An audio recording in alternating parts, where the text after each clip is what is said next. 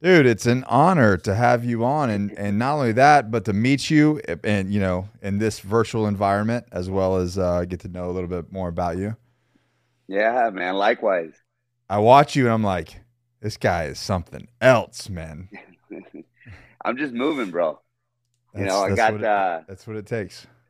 it's one of those things where it's like my good friend Andy states it, if I don't do it, somebody else is. That's So right. it might as well get to work. So, can we just jump right in? Yeah, let's jump right in and excuse the scenery. I'm actually getting married next week. So I'm out of LA this week. Congratulations. So thank you, man. So I'm not at the office this week. I'm getting everything coordinated, and then I'm closing on my house here in Bel Air. So we got to do the final walkthrough. So I'm out in LA today. So I'm not in my Okay. Temecula home base. Excellent. So, let's start here so that people kind of get a little bit of background. So, like, where'd you Yeah. grow up? What's your background?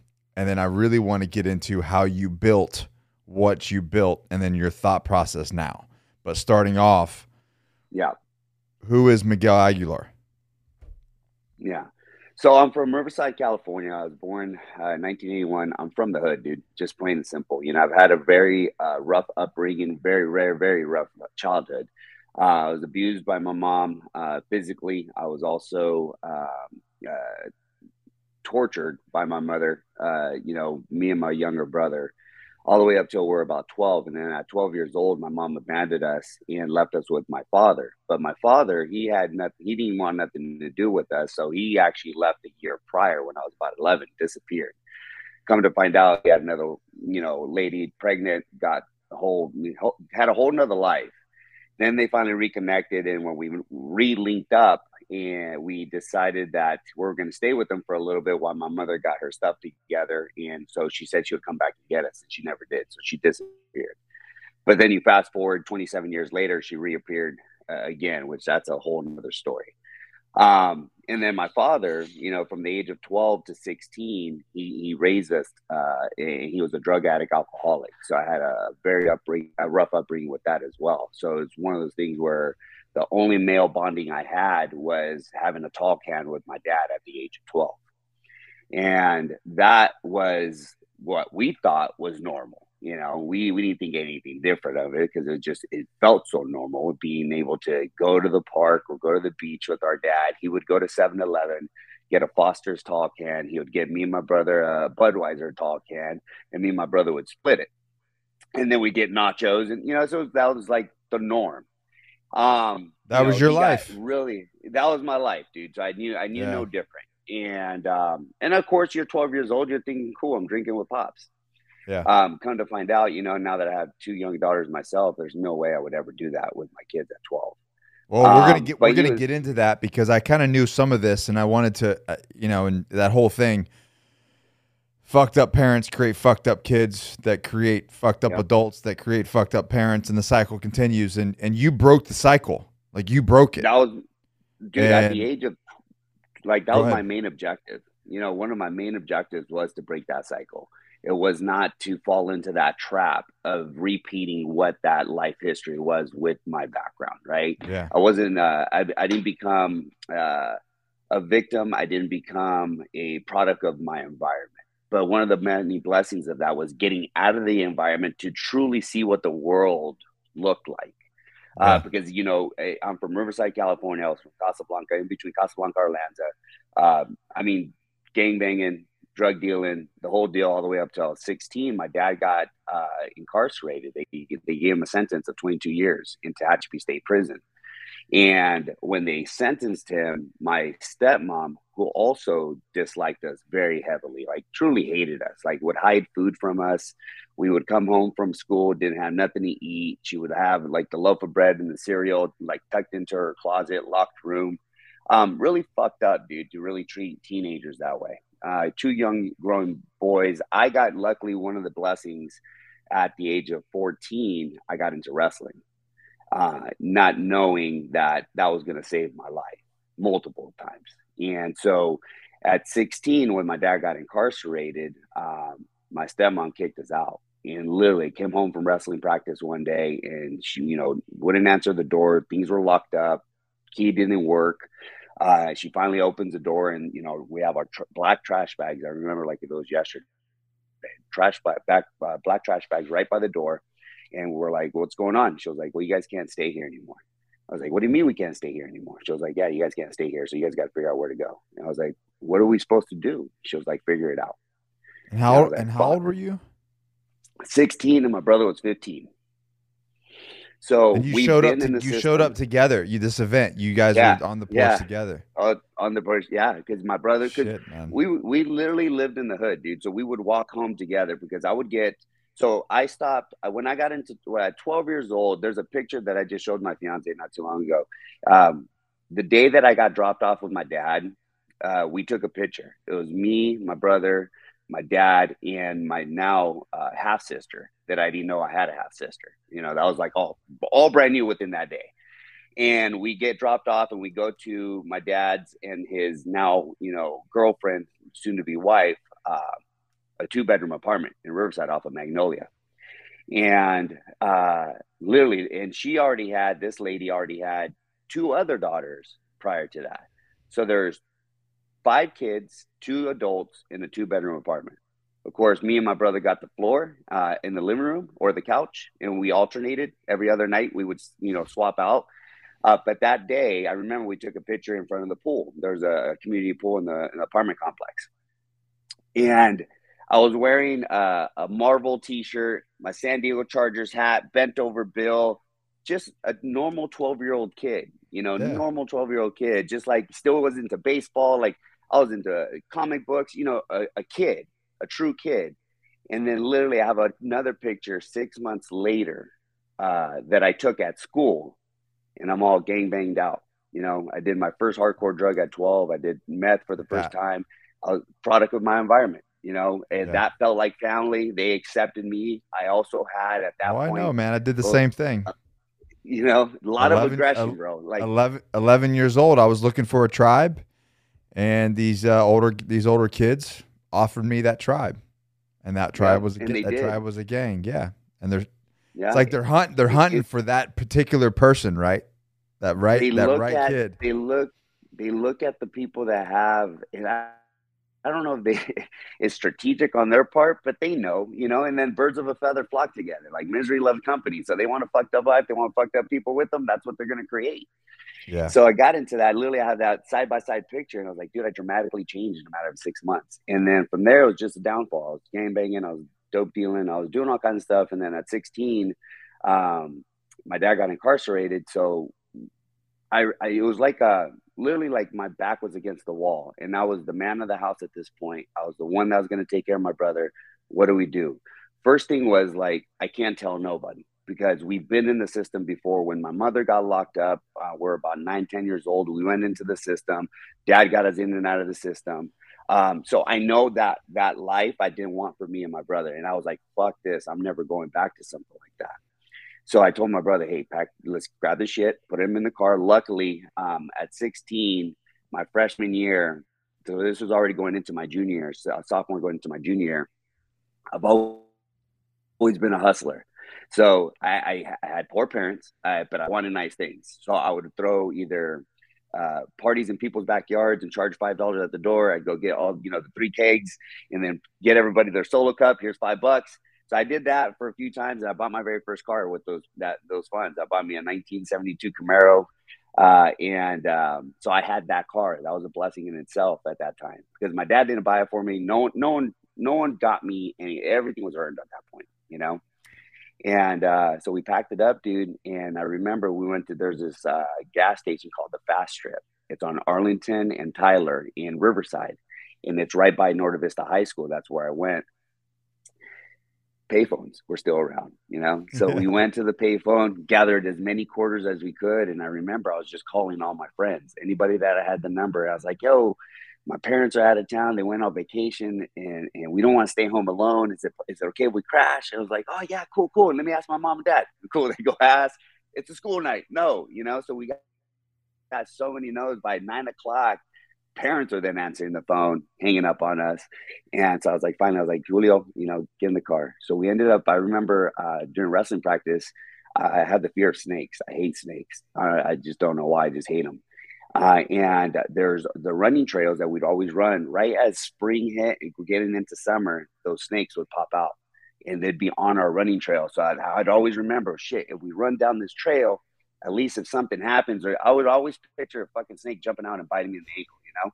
And so I was like, as long as if that does happen, because when we're running, everybody's off. And usually I'm always either in the front or I'm slightly right behind the guy in the front. So I was always in front. We were separated from each other from everybody else. So if something happened, there's residential properties next door that I can either run to or scream loud enough for help if that happened. So I remembered that. I was like, well, shit. And of course, we didn't want to, sleep in the car. That was like, we've never fucking had to do that. And we didn't want to get hurt. We didn't know what could happen, right? So I was like, I remembered that. So I remember we went down that back alleyway, parked there, right along the fence, so no one could really see us.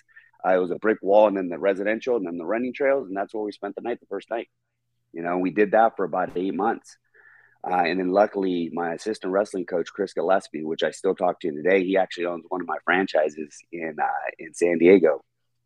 Bless his heart, dude. He found out what was going on because I went from a 160-pound kid, athletic, because I was really heavy overweight. My dad owned a bunch of Yum Yum donut franchises, so breakfast was like, it was literally apple fritters and Nestle Quick Milk, dude, every morning. So I was a really heavy overweight kid, so I got into wrestling. That helped a lot. And when I ended up getting super in shape my freshman year. By sophomore, junior year, going into my junior year, I was a really athletic kid, and that's because of wrestling. And I went from a 160-pound competitor down to 135, 140. So 20 pounds within, 8-month period. And my coach was like, what the fuck going on? And I was like, oh, I'm cutting weight. I'm cutting weight. That's all I would say because it was a good excuse. I was cutting weight. And literally, I remember his face, just something caught on with him. And then he ended up finding out through my best friend at the time, Marvin, that I was living on the streets. And I told my friend because I was like, hey, if you can help me here and there, that'd be great. But everybody kept it a secret, which was really cool. That's like the brotherhood. That's why that became my family, my wrestling family. And he ended up, my assistant wrestling coach, he graduated in 97, and he was like my mentor in wrestling. He would be the one that would beat the living shit out of me because he was a senior and rough me up to toughen me up in the sport. And he wouldn't take it lightly on me because I was very strong as a young kid already, very competitive. I was wrestling varsity my freshman year, won CIF my freshman year. So he was the one that literally put me under his wing. And then so he graduated and he came back to do assistant coaching. So he ended up not really being hired by the school, but somewhat, so he wasn't a teacher. So he felt obligated to ask his dad if I can spend the night at his house, if I can stay there for a while until I got on my feet. And luckily the dad said yes. And he came to me after practice one day, hey, Miguel, you can stay with us, like, if you're okay. But the only problem is you have, we can help you, but unfortunately your brother, does he have anywhere to go? So then me and my brother connected and we're like, hey, do you got anywhere? I was like, yeah, my buddy Teddy and Steve said they can take care of me. And I was like, oh, shit. In back of my head, I was like, that's not a good idea. Teddy and Steve, bless their heart that they're willing to help my brother out as well. But that family, they did drugs, they partied, they lived literally around the corner from our old house that we got kicked out of. So I knew that demographic wouldn't be good. But also at the same time, we had no other options. And literally, dude, we were scrounging for food. We were barely making it by. My brother threatened to drop out of school multiple times because I made him go to school for those 8 months. And I went to school. We would shower at Bally's Total Fitness gym because I had a gym membership there for the sauna. And so I would pretend to go work out, shower there, go to school. That was our shower, and no one ever thought anything of it because I used to do that prior to, because of when I wrestled, or during wrestling season, I'd use the sauna because that was the only closest place that had the sauna. And so yeah, I did that, dude. And we ended up going the path. I barely graduated high school. I was trying to get a scholarship during high school. I ended up going to state. I ended up beating the number one seed in state in a double overtime match. The very first minute in the round, I was already up 8-0. And I ended up snapping my ankle. It like literally popped, and Oh you hear man. it. Yeah, dude. It was like I heard it and I was like, oh fuck. And I collapsed and they stopped it. And then they pulled me off the side. Is like, what are you gonna do? And I told my coach, I was like, just tape it up, tape it up, tape it up. I was up 8-0. I was like, tape it up, tape it up. And there's a cool article on the Press Enterprise that they did. I have a scrapbook. I'll get into that in a little bit.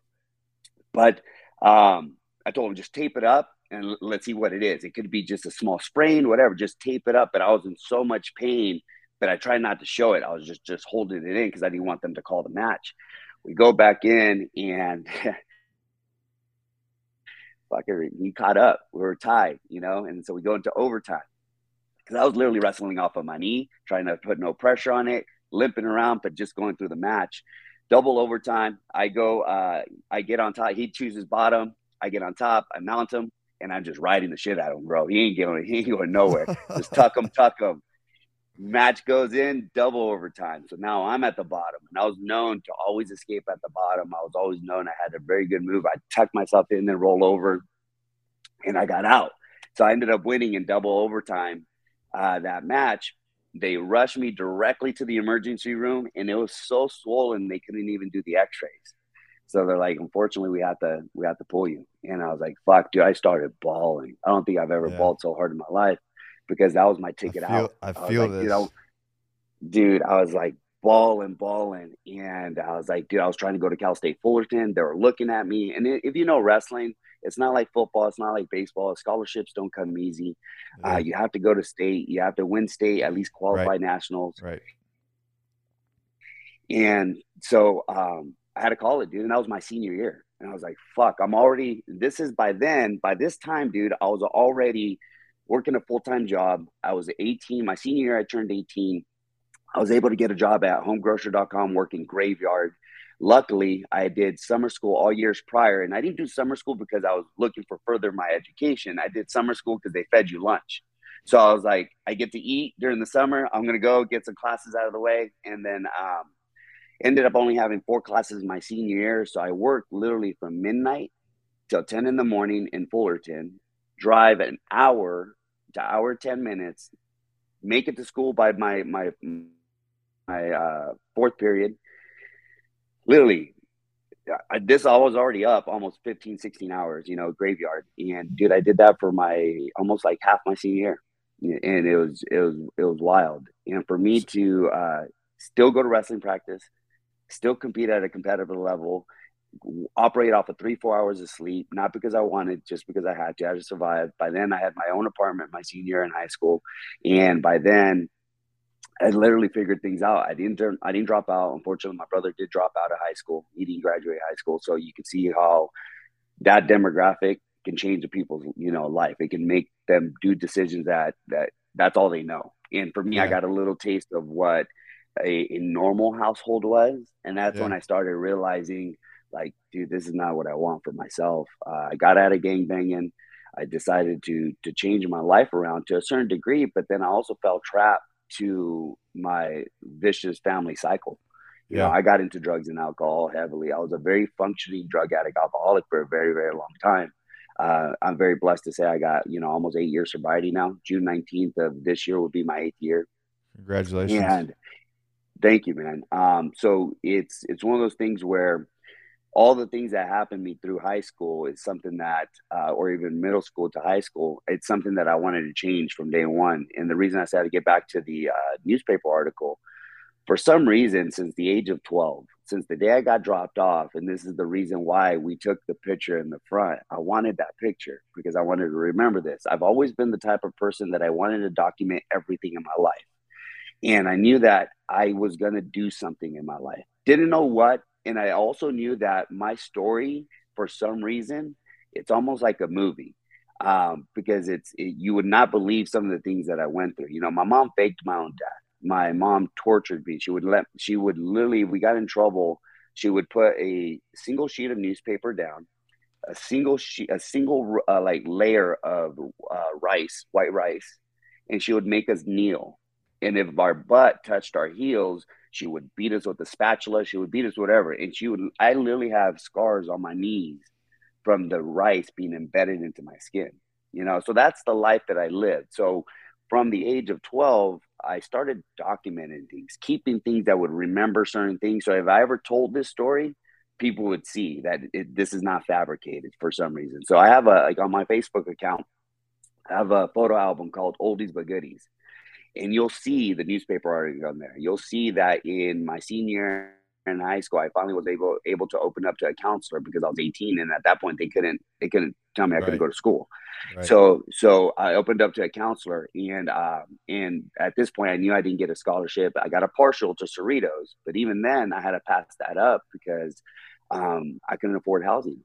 You know, I couldn't Right. afford to work full time, go to school full time, and housing. There's just no possible way.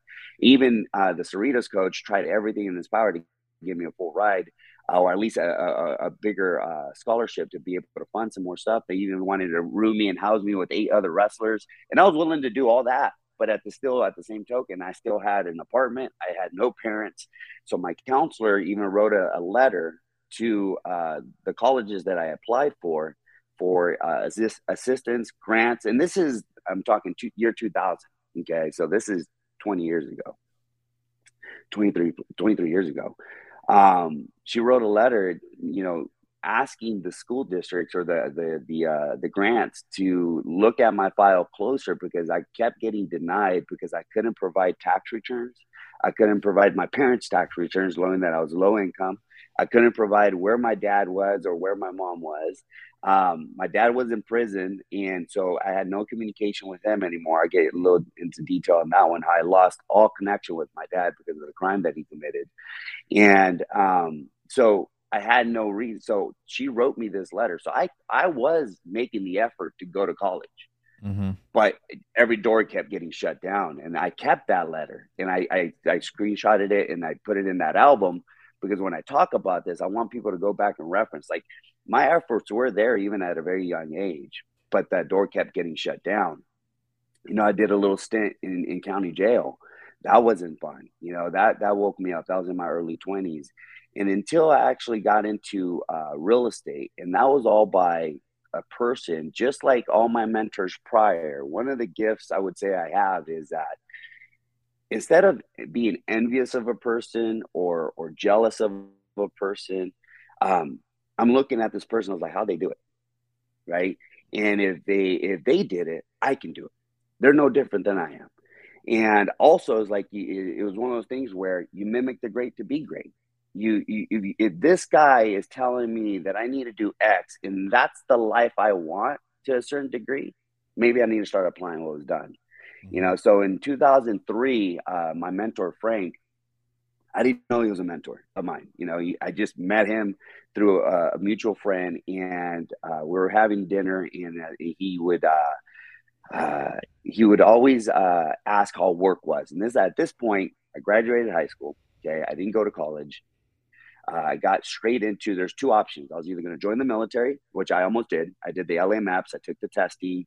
I did the physical, and then for some reason, something inside me told me this was not for me. Like for some reason, I just decided, and I give mad props to all. Like we support all aspects of Oh, I know. responders. Yeah. So yeah, so I'm big on that, dude.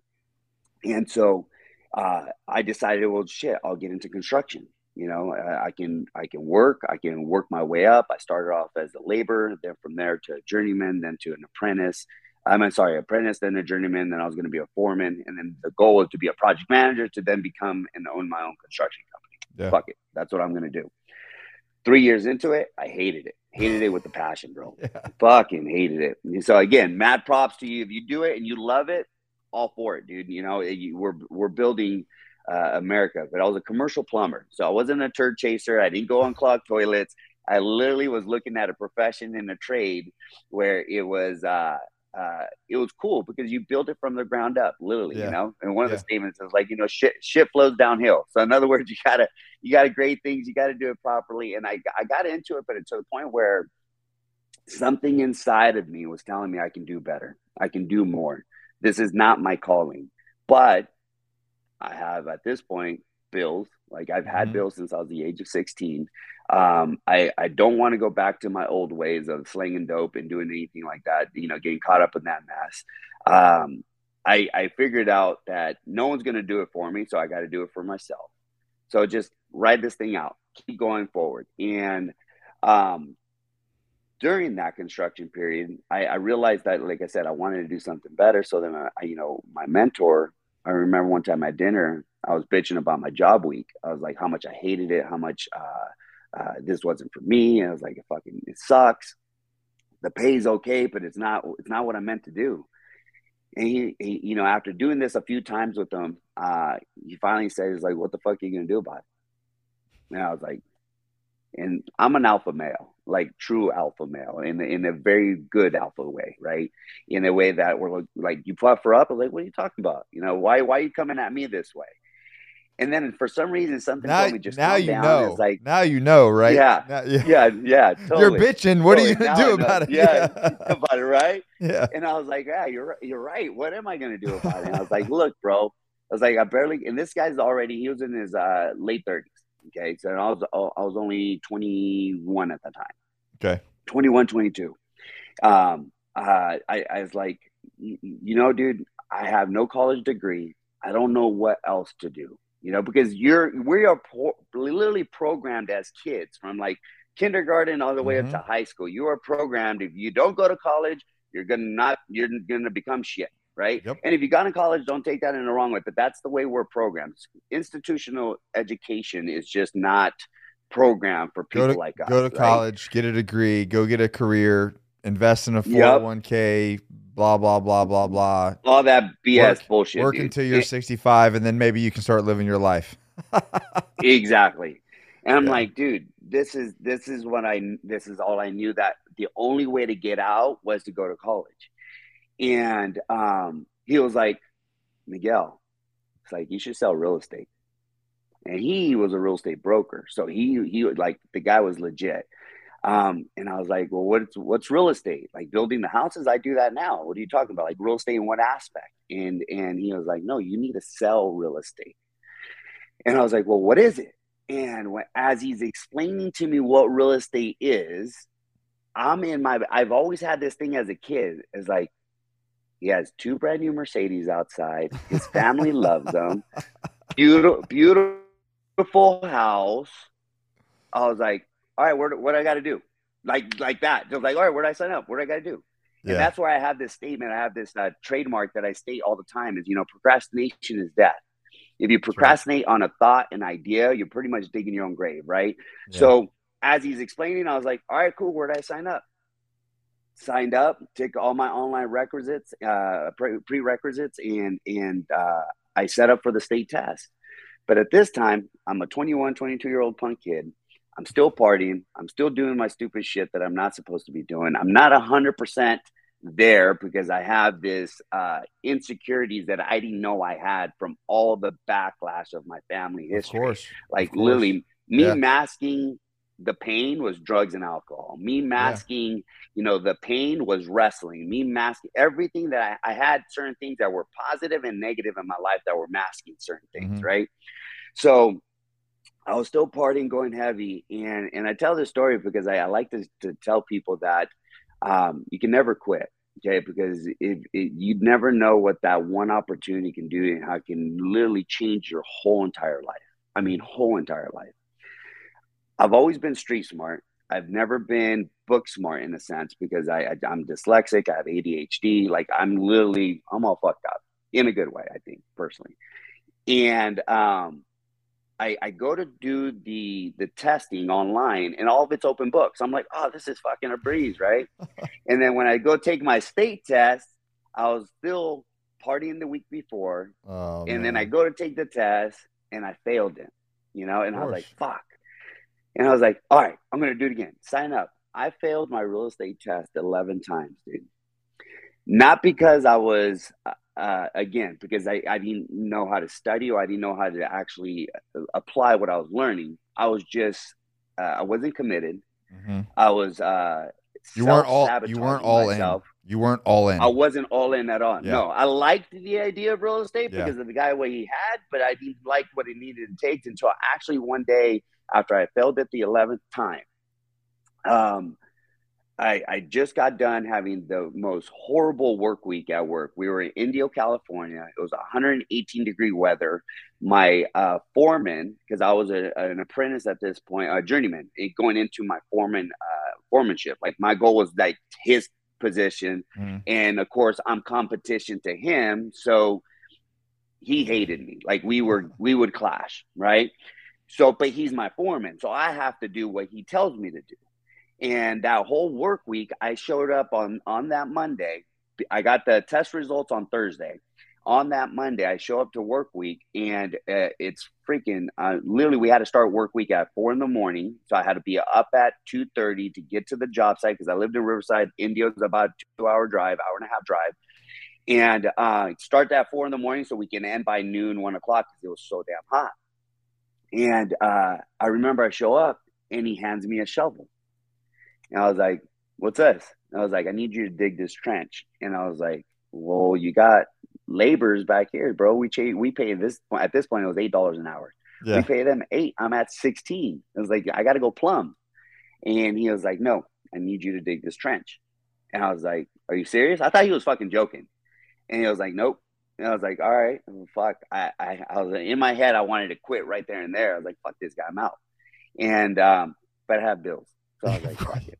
It's amazing when you have responsibilities how fast you become an adult, right? Bro, because I know what it is to sleep in my car. Like, Yeah, fuck that shit, dude, and not being looks able like to looks eat, like I'm digging this. Looks like I'm digging this trench. Yeah. bro. So it looks like I'm digging this trench. So I started digging the trench, and that whole work week, bro, he did that to me. And we couldn't use a bobcat because it had to be 24 inches by 12 inches deep, and it had to go at a grade. So we had to do it by Okay. hand, and it was like, fuck me, dude. It's like, why am I fucking doing this? And then I come home that Thursday to fucking, this is before emails in a sense, because the Department of Real Estate was Yeah. all letterheads. Yeah. And I come home, open my mails. Of course, I'm getting bills. I'm like, fuck. And then I see this, I was like, oh shit. It's like, it's going to tell me if I pass or not.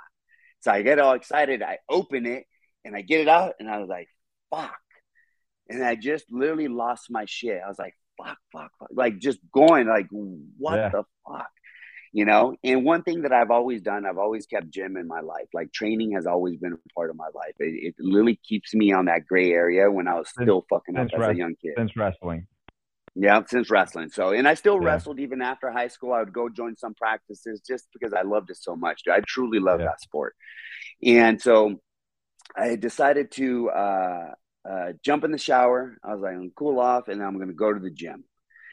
I was like, fuck it, I'm done. Right there in that moment, I felt defeated, and I felt like this is it. I don't know, I'm just fucked, you know. And I got in the shower, and as I got out, and as I'm getting ready to go to the gym, I've been very hygiene's my thing, OCD, dude. Like, so I can be, I don't care no matter what. I always went right after work, straight to the house, showered, then to the gym, because everybody's, well, why don't you just go straight to the gym? You're gonna shower afterwards anyways. That was my method. And I'm thankful for that, because that method allowed me to like let the dust settle and not quit, because I looked at myself in the mirror and I remember Frank's voice. I was like, what the fuck are you going to do about it? Right there and there, it's something like, again, snapped. And I was like, all right. I called DJ Weller, who's also one of my franchise owners now as well. He's one of my good friends, known him for 20 plus years. Called it. We had a crew, right? And I called the whole crew. And I said, yo, don't invite me anywhere. Don't tell me there's a party. Don't tell me there's this person, nothing. Like, I don't want to hear from you guys for the next 30 days. It's like, why? It's like, I'm going to study. And then he starts laughing, like rolling, you know? What do you mean? I was like, I'm passing this fucking real estate test. I'm passing this fucking test, man.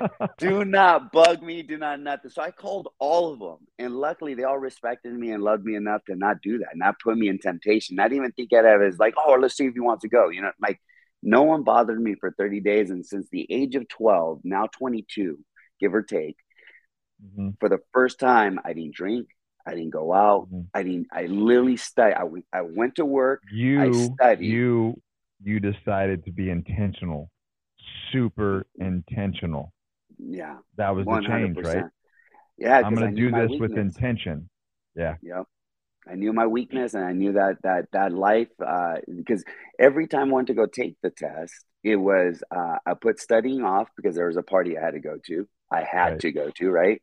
I'm also hungover for 2-3 days after, and I'm always, the testing was always Monday through Wednesday, every time you set up.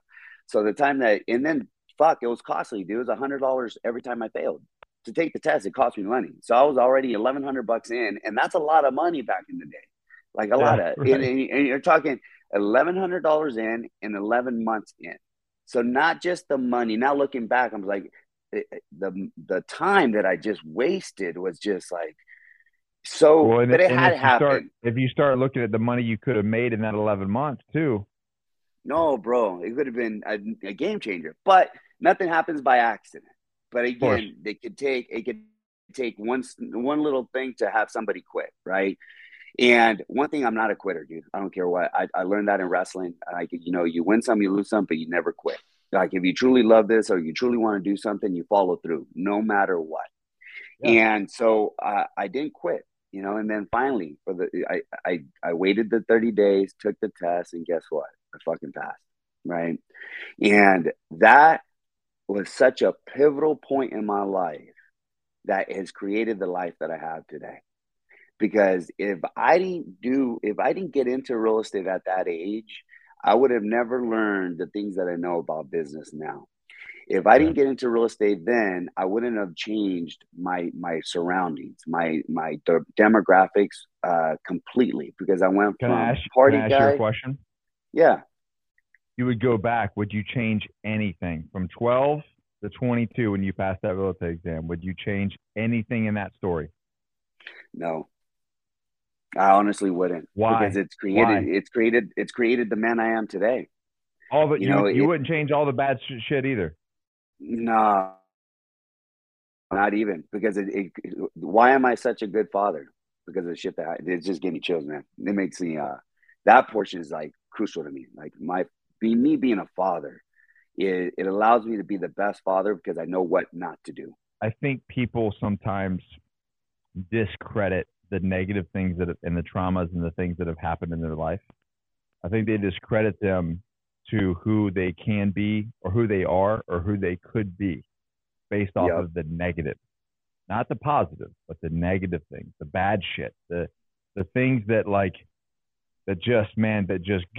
gut you when it happens. Right. Yep. Like, oh, this is the worst thing that ever happened to me in my life. And I tell people, and I have a ton of those, man. I'm listening to you, and I'm listening to parallels of my own story, and I look back to every single one of those events, man, and I'm like, that bad thing, that guy making you dig a ditch for a week, you getting hurt, like all these things that at the moment we feel as if the world is ending around us. But it's those moments that fortify our position and fortify who we are if we so choose it. 100%. Those are the pivotal moments in our life. It's not the good stuff. People need to recognize it's the hardship. Yeah, they need to understand it. It's nothing in this world by accident. Nothing. Yeah. Like, if it happens, it's happening for you, not to you. You just need to let the dust settle and understand that. Like, I was able to shower, get out, look in the mirror, and then replay that thing. Like, what the fuck are you gonna do about it? That right there, I was like, oh shit, what am I gonna do about it? What do I want for my life? Because I know for a fact, one of the major blessings I've had till this day is that I have no parents to call, because I don't have an exit. I don't have a father that can, hey, yeah, I'll loan you $100,000 because you're in the hole, or give you also the ability to not figure things out on your own. If you have your parents, it's all great too, because that's obviously a blessing. I'm going to be around for my kids forever, right? But I will never enable my kids either. Because you can have parents that enable the shit out of people. And you're seeing it now. You're seeing it in today's society where, kids and even young adults are still enabled by their surroundings, and that for us, it's like, I see it and I'm like, dude, this is why you failed and you quit, because you can only fail when you quit. You can't fail when you're failing forward. You can't, because Yeah. you're learning as you're evolving, you're growing, and you're understanding what you can and cannot do, what your capabilities are, where to delegate, where not to delegate. I mean, I'm all sure aspects. you do the same thing. You know, I see some of the similar, but I'll throw it up, you know, on a story or something. But I ask people, hey, what is the singular thing holding you back? You know what? 90% of it is myself and fear of failure. Yep. And that's one a thing. lot of It's like people, man. it's I would say, why do you think there's only 1-2% of successful people in this world that are truly doing some major things? Think about it. We've learned how to hone that fear and use it as fuel. Like being broke. I always start off stories when I do certain things, promotional things. I was like, abandoned, homeless, and broke. This is my story. Yeah. Those three things have created the story I have today. You know, because when I got into real estate, my first year in real estate, dude, because it was a foreign thing. I didn't know anything about it, but once I get fixated. You're telling me you didn't have. You're telling me you weren't a millionaire within your first year? No, what? bro. No, not even close, bro. But I did make my first figures my first year. Made $132,000 as a 22-year-old kid. But yet again, didn't know about taxes. You know, I was those W-2s. I had a big $40,000 tax bill at the end, didn't save it. Then I learned how to incorporate. So real estate, that license and that what I say pivotal, I mean, it's taught me everything I know, but then also every job there prior has taught me how to leverage the skill sets that I developed into real estate. Now, real estate into franchising, because some of you guys out there might be going through a job right now or a career choice that you just hate and dread, right? But look at the good things that can come out of that. What are the skill sets that you can learn that you can evolve? Like my first job was selling women's clothing at Contempo at the Tyler Mall in Riverside. Fucking 16 years old. I got the job. I was like making ends meet to do what I can. Right. I'm a young kid. The fear of selling clothes to women. I'm like, fuck, you know, but I look back, I was like, that taught me the skill sets now in real estate. If I can sell that to women, I can sell anything to anybody. And then you know how they operate, how they think, you know, how to get that emotional connection, get them to buy it. Cool. And then I made my commissions. You know, then getting into, then I got a second job in the same mall working at Sunglass Hut, selling, you know, sunglasses. I knew that the Maui gyms would give me a 3% commissions versus the Arnett, it would give me a 1% commission. So fuck, what did I learn? I learned everything about those damn Maui gyms, the polarized lens, where you can look, how to look at things. I was like, cool, that taught me some parts of sales, commissions, and I didn't even know these are the things that were teaching me for real estate, right? I worked at a third job I had with my graveyard was Castle Park. Castle Park was an amusement park. They put me in the kiddie rides. The kiddie rides were all the kids.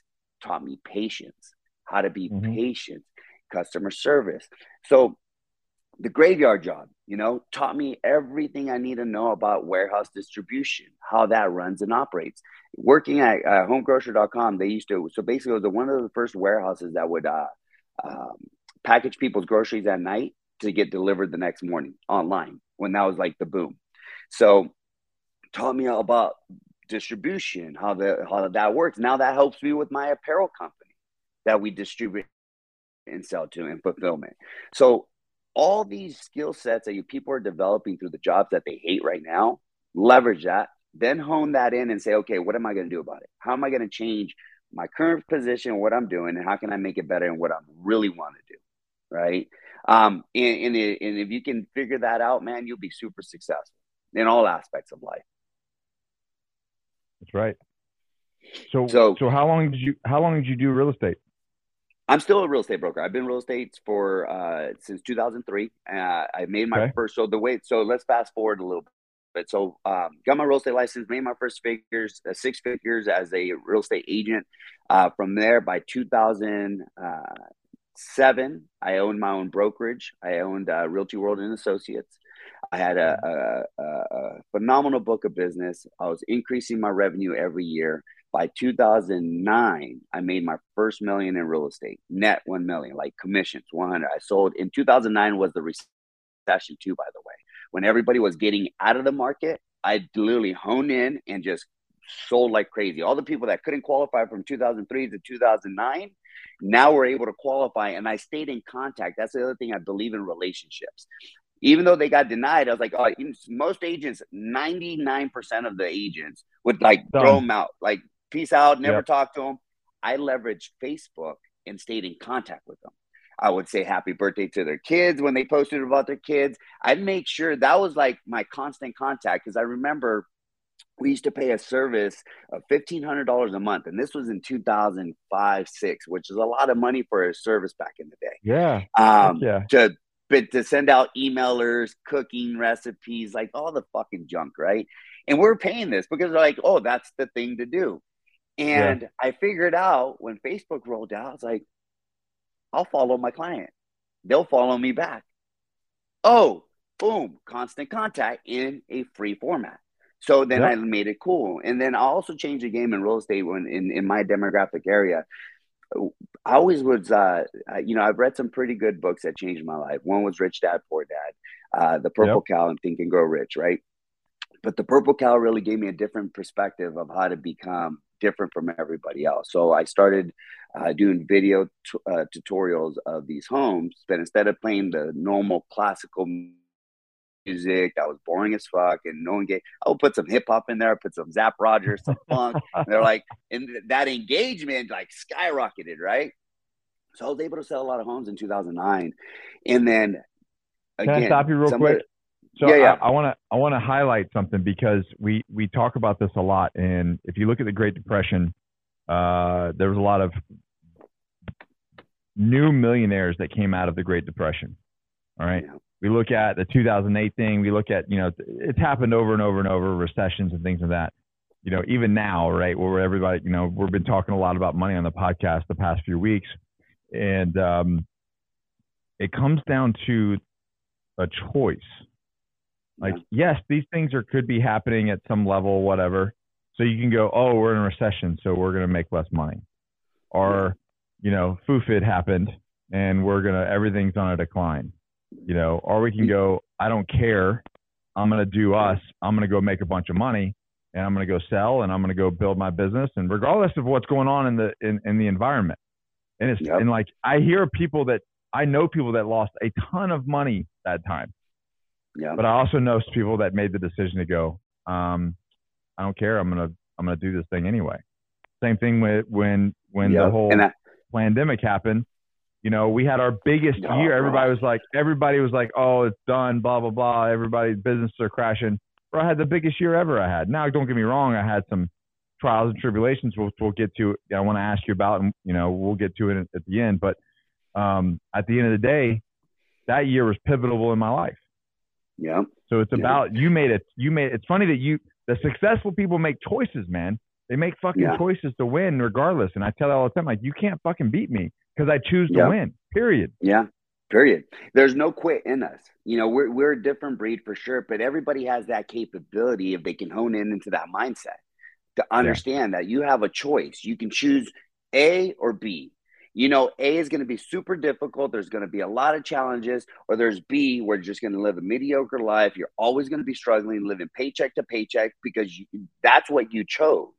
I chose to change that for myself. I chose to change for myself and no one else, because if I change that within myself, then it affects everybody around me in a positive light, and having that ability to understand, especially during 2000, look at the recession was no joke in 2007 to 2010 is when it kind of started climbing back up. I saw a lot of people do, I had some broker friends that committed suicide, because they were living the high life and then lost it all. Just same as this pandemic, we'll get into that in a little bit, but it's, it was crazy to see. And I just remembered that my mentor, again, you mimic the great to be great. One thing that he instilled in me was like, there's always going to be a buyer. There's always going to be a seller. You just got to go out and find them. That's it. Yeah. There's not everybody's going to suffer. Not everybody's going to have lost everything. There's going to be people looking for opportunities, and you're going to be able to assist them. And that's what I did, and it did me very, very well. But you focused on what you could do, not all the things that you couldn't do. No, dude. And then you get Yeah. creative, like get super Yeah. creative. Like if you know, door knocking was your thing and it wasn't working, then don't door knocking. Go something else. Yeah. Go meet people at the gym. Go meet people. Like one thing that I have is like I love to be social. I love to make friends and relationships. You know, my very first two deals came out of LA Fitness. Again, the gym has always been my home. My very first two deals was I was still working construction. Okay, I got licensed. I still work in construction, but instead of I would never walk into the gym in construction clothes, so no one knew what I did for work, right? And I would Yeah. go to the gym, and I was always that kid where I would always get asked by older gentlemen or people in the gym, like, "How do you stay so lean? How are you so strong?" You know, because they want advice of a healthy lifestyle, and in all of obviously a walking billboard for myself in that aspect. So Yeah. anytime someone would ask me about, let's say, nutrition, and this was already programmed in my head, and I knew that the office setting and door knocking wasn't my thing. It just was never my thing. I want to go meet people to get these relationships going. Yeah. So the gym was my thing. I figured that out real quick. So the gym, I would show up, and when people would ask, I was like, "So, how you staying so lean?" I was like, "How you so shredded?" I was like, "Yo, bro, it's like, you know, my job, my career allows me to manage my food intake, to eat when I need to eat, and prep all my food. What do you do?" "Oh, I sell real estate." They're like, "Huh?" "Yeah, I sell real estate." I was like, "Oh, cool." And that would happen, right? And it would happen a lot. And I just plant the seed. I wouldn't even, "Oh, here's a card. Use me if you want to, you know, buy or sell." No, You're just just making planting friends. seeds. Just making friends, Yeah. planting seeds. Now the next question would be, I was like, "Oh, now how are you so strong? But hey, how's the real estate market? Is it a good time to buy? Is it a good this?" I've already built a relationship with them directly on that aspect, right? So now, if I would be like, and I'd be brutally honest with them, the market's X or the market's doing this. If I didn't know the answer, I didn't tell them, "Hey, I don't know the answer." I was like, "Hey, yo, look at the market's ever changing," which it is. Said, let me dig into this a little bit further, and I'll get back to you in the next 24 hours. And I'd get their number, and I'd go straight to my broker at that time. Like, "Yo, this question is like, what do I do?" And then he wouldn't do the job for me. He wouldn't tell me the answer. "I need you to go look this up, and I need you to go pull this book." "All right, cool, cool, boom." "Yo, bro, I got, all right, this is what's going on. This is what's happening." And they would be like, "All right, cool." And that's how I got my two deals, dude. And those two deals, I closed them in 45 days or less. And when I got the commission checks, right, I was so engaged and so like excited of just getting the job done right and not losing Yeah. these guys that I didn't even remember what I was going to get paid until I got paid. And I opened up the checks, and my broker was like, "You should be really proud of yourself." I was like, "Oh, thank you." You know, I didn't know what he meant at the time, but I knew now when I opened my check and I look, I was like, fucking $62,000 in commissions, bro. I was like, fuck, you know? And this is, I've never made this much money at one time unless it was You're like, illegal, is you this know? real? Can I This is put this real. in the bank? Oh, wait till you hear this, bro. So I get it. I was like so excited, right? I was like, shit. And I was still working as a plumber, so I was still doing both jobs. And I had a piece of shit car. I had to go rent a car in the weekends to go show property in because I didn't have nothing nice to tow Yeah. people around. And so I made everything work. Um, Went to Wells Fargo, I remember, and the teller knew me there because I would always deposit my real estate, my plumbing checks. And I went and take her the check, and she goes, I was like, "All right." Then, you know, they stamp it, they stamp the back. And then she was like, "Prince," I was like, "All right, there's going to be a 10-day hold on this." I was like, "Huh? What?" I was like, "No, they're real. It's real money." And I was like, "I swear." And I was like, "It's not stolen," is what I said. And she was like, because I thought a hold, they're going to hold it because Yeah. they find it's a fucking illegal check, right? Yeah. And They're she looking was at like, you. They're "No." like, nah, Yeah, bro. no. No. Yeah.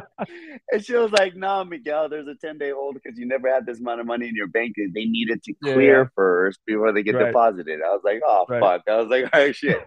That was a blessing in itself, dude, because now looking back, it was like those 10 days, I was already, you know, I was like, "I'm going to go buy this. I'm going to go buy that," you know, and I decided that in those 10 days to not have a crutch, I decided to go and uh, I remember I woke up and I was reading Rich Dad Poor Dad, and I was looking at like, I was freaking out. I was like, if this doesn't work, at least I can do this, I can do that. I always have plumbing. And I remember my mentor told me, it was like, if you're gonna go all in, you go all in.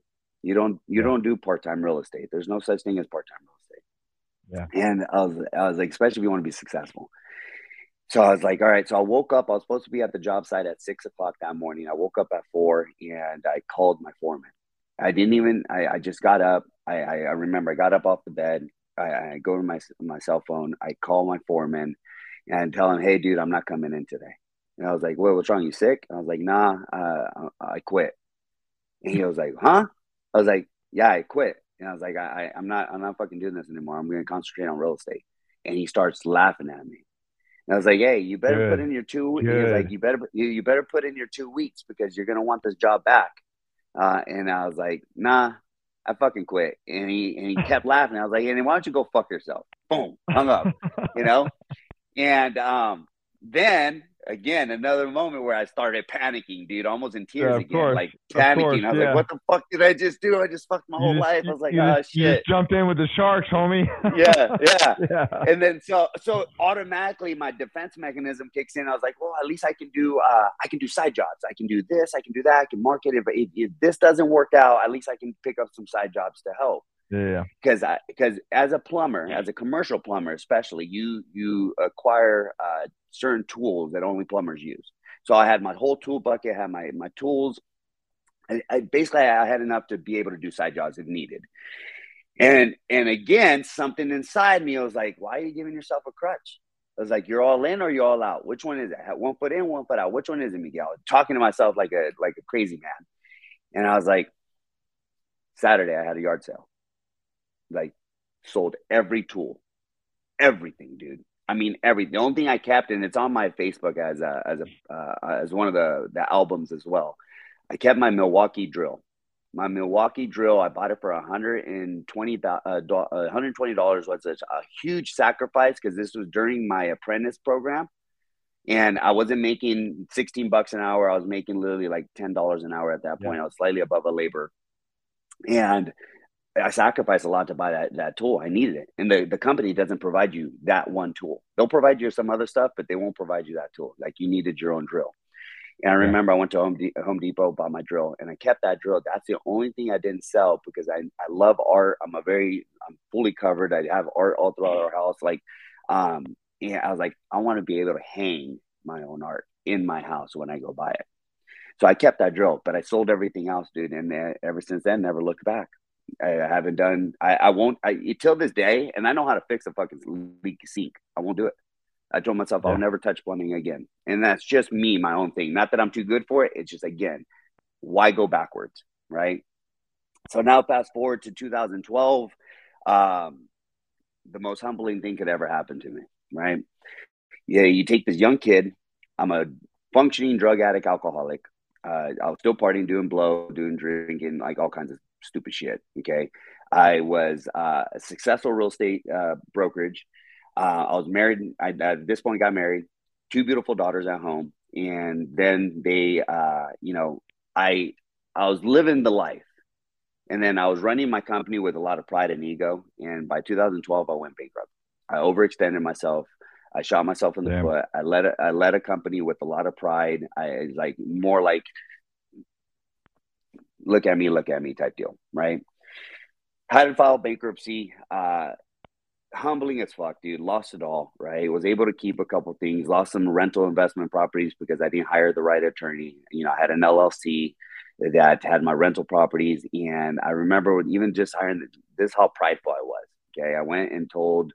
I hired a bankruptcy attorney through Google and decided that I was not going to go into his office. So I hired him and said, "Okay, cool, I'll pay you, but I'm not coming into office. Can we go into? Can you meet me at Starbucks?" And he did. Cut him a check, meet him at Starbucks.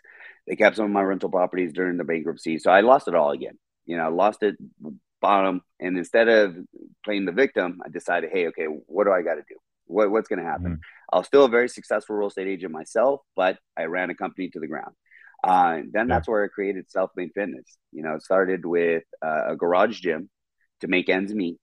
And then we outgrew that within a year after bankruptcy, had about $75,000 back in the account. We're back on our feet, getting things, shaking and moving.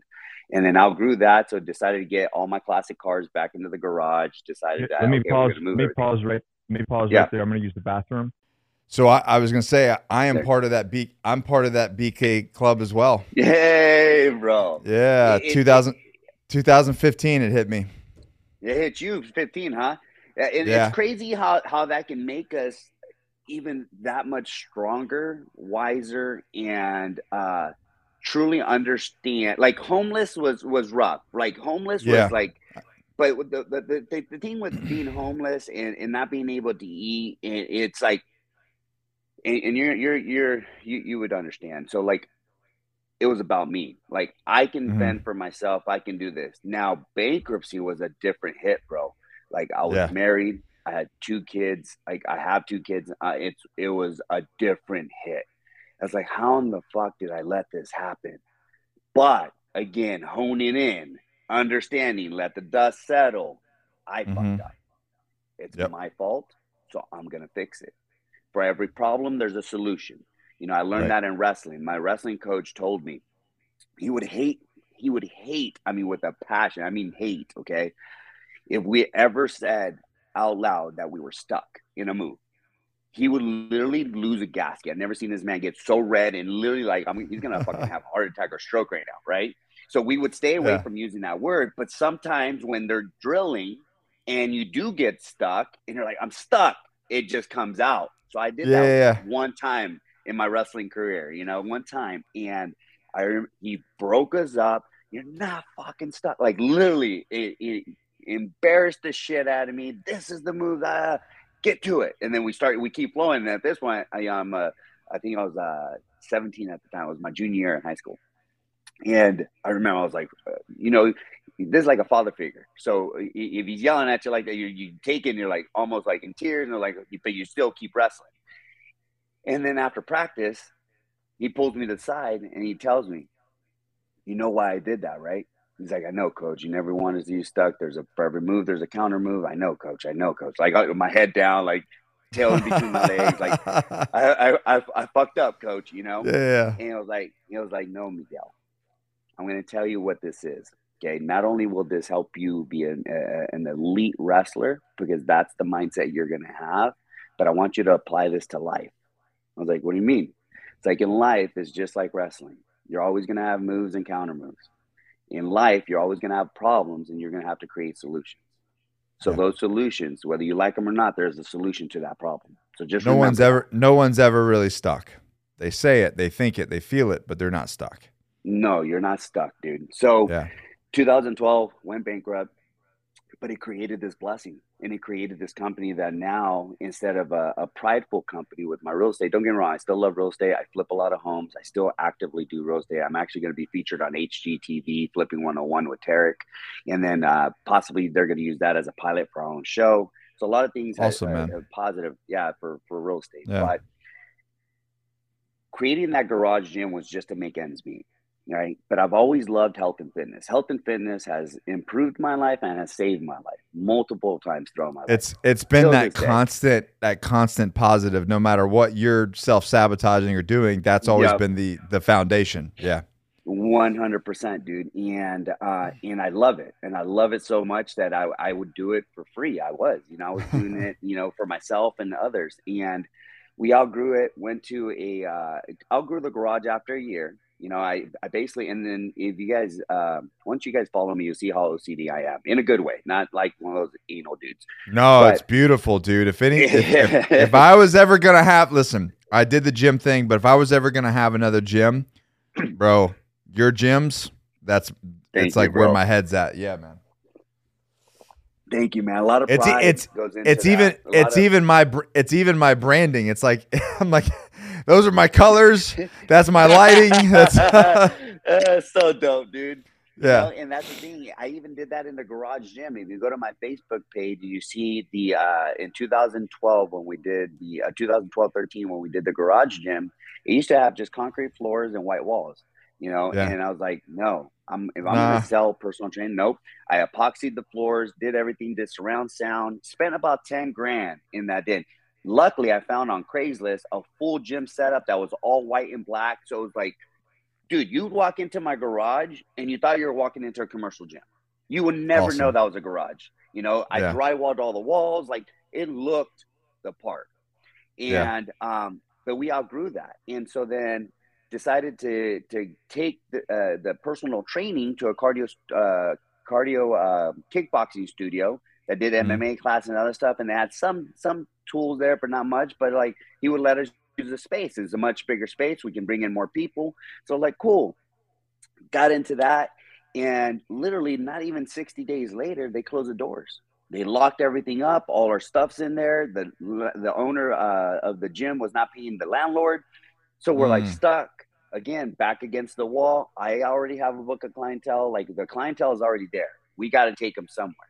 So I decided to call up the big box gyms. You know, I won't mention which ones because I never want to belittle them. Like I love gyms. Like if you go to a gym and you know what to do, cool, go to a gym. But if you're looking for personal training, this is why I created what I created.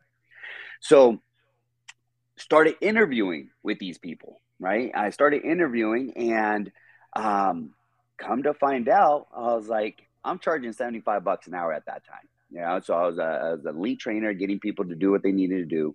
And we find out that, yeah, they'll provide you everything, but they'll pay you minimum wage to maybe $25 an hour, but they're now charging $100 to $150 a session. So I was like, so you're telling me I'm doing all this and I'm getting these guys motivated and encouraged and inspired to change their life in a positive way, and you're going to keep 80 to 85% of my revenue? And they're like, yeah. I was like, all right, peace out. I'm out. So I was like, oh, maybe at first I was like, oh, maybe it's just this gym. And then, dude, I interviewed 6 of them, the 6 big box gyms within my community, and all of them exactly the same. Same model. Like, well, yeah. Same model. So I was like, fuck this. I was like, well, I know there's boutiques. There's small little places that have like some stuff like the cardio kickboxing place. Let's see if they have some room for us. Well, I would go to them, and almost same concept in a lower scale. They still wanted a punch card for all the members. They wanted me to carry their name, not my name. They wanted me to build up their clientele, not our clientele. So I was like, how is this even possible? So right there, another light bulb hit. I was like, for every problem, there's a solution, Miguel. If you can create the solutions to this world, you become a millionaire, I was told, right? Yeah. So I was like, how many trainers just like me, like us, like are looking for a space, but want to truly, you know, build their space, but don't have the capital to build the gym because it's not cheap. No. And so I started dissecting everything, dude. I literally had my pros and cons, and I wrote everything of what could be positive of this and what could be negative. And right there it hit me. I was like, I don't want to build a gym. I want to build an institution of education of entrepreneurship. I want trainers to be entrepreneurs in their space. I want them to develop careers versus working for somebody. And that's where self-made training facilities started, started with so I ended up finding a commercial gym, commercial warehouse, light industrial space. It was 3,900 square feet in Murrieta. Got denied the first time. And this is, again, not quitting because I just got out of bankruptcy. So everything else looked good on paper besides my bankruptcy. And me personally wasn't even thinking like I'm going to get denied. I was like, oh, dude, I got $75K in the bank. I got this, I got that. I'm good. Got denied. But instead of taking no for the answer, I contacted the owner. I bypassed the broker and said, hey, contacted him and say, hey, look, I have a great opportunity to do some amazing things. I have a very unique concept that no one's doing it to the capability that I'm going to do it at. I just need an opportunity. What will it take for us to earn your trust to lease this place out? And I was like, look, I'll show you my credit report prior to my bankruptcy. I'll show you what I did prior to my bankruptcy. I'm a good dude. I just fucked up. I overextended myself. Yeah. He was like, send it over. Called me the next day and said, all right, Miguel, this is the only way I'm going to do it. I need first and last months up front, and I need first double security deposit. I was like, dude, I got $75K. I built my gym in the garage for about 10. I was like, all right, done.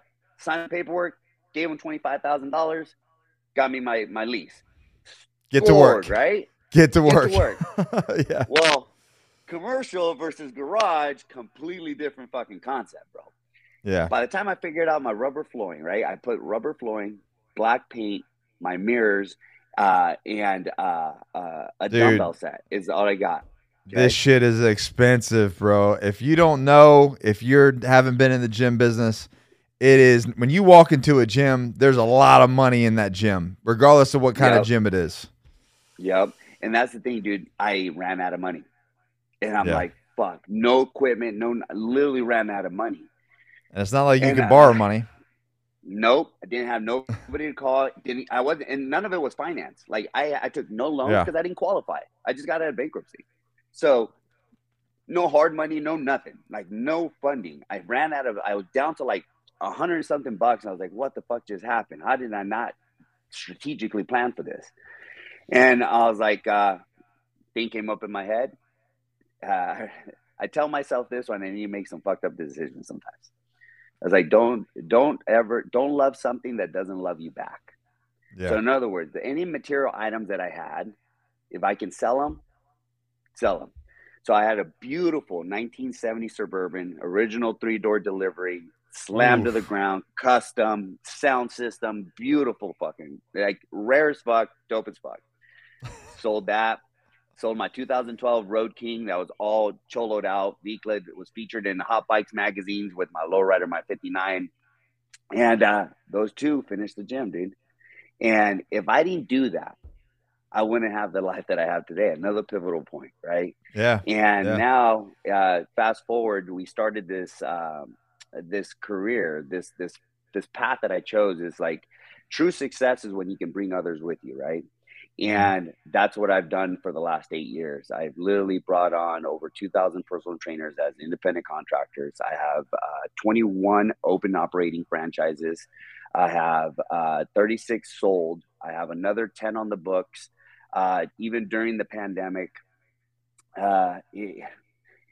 it made us even greater than where we already are. You know, like we pivoted, we created exclusivities inside of our facilities to allow us to stay open and fight the system, like 100%. Like we're facing 10 years in prison, $500,000 fines. That's how I found you, was Jeff Matterdy. How do you say his last name?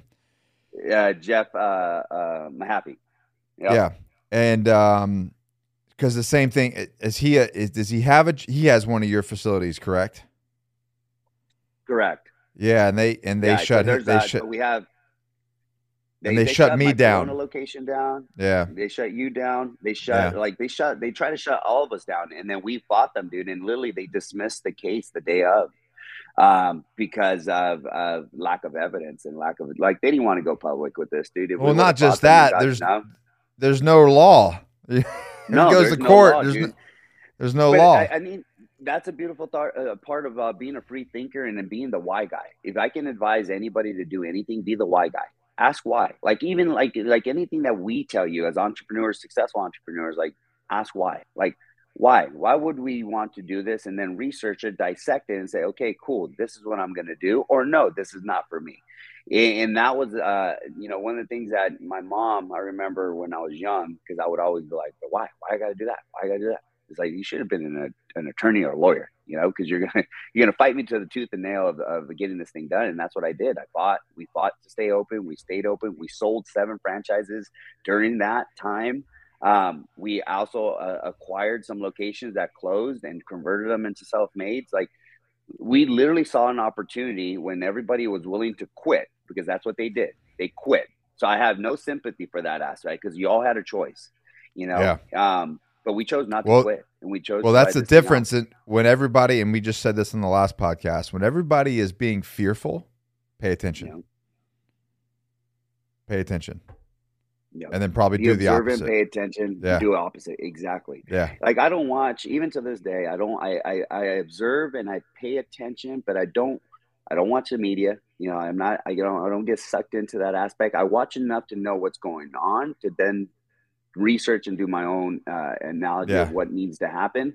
But I look at, I go back to this, like we as people, right, have the ability to do amazing things. And we just have to basically pass that hurdle of fear and doubt, right? Because doubt is fear. That's all that is. And really understand what if it does go really well for you. Like my thing, I was like, I had no other option. In should I do real estate or should I do construction? Well, what if I do good? Cool. Versus looking at it as, well, again, I was literally laughed at, just like with self-made. When I opened up my first location, everybody, who's going to pay you to go to the gym? Who's going to do that? Who's going to want to build your name? It's not my name. The name's not Miguel Aguilar's Compound. And at this point, I was already an IFBB pro. I was an elite power lifter, got my elite numbers in my second meet. So I had a name and recognized in the industry. But again, Pride and Ego was like the crush of my last company. I wasn't going to let that happen again. And at the same token, I stopped chasing money, you know, because in real estate, I was chasing money because that's all I knew, because I had no money prior. So I've had a taste of success and then I lost it all. So now I'm chasing the process. Like, I'm bringing people with us. Like, truly, I literally have the ability to help these trainers develop the skill sets that they need to be successful in this space. And no matter whether they're making $150,000 with us a year or $50,000, that investment with us does not change. Versus corporate gyms, they're going to boost you, post you up, and do everything because they're getting a commission off of that. Yeah, of course. So can I ask you, where did the name, because you're a team guy. Yeah. You're a family guy. So where did the name Self-Made come from? Because it's not really, it is self-made, but you say we a lot. You say team, you say family, my people. Yeah. So can you wrap that around for me?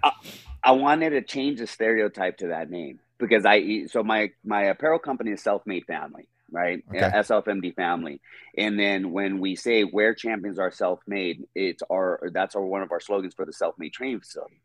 Now, self-made has always been a thing for me of understanding, like, a true self-made individual takes action behind the thoughts and the ideas, but it's a family, right? Whether it be blood or whether it be coworkers or whatever it may be, that truly defines the success of a self-made man. So it's almost like contradicting each other. It's almost like an oxymoron because it's a very singular word with a very, with family being a very unified word, right?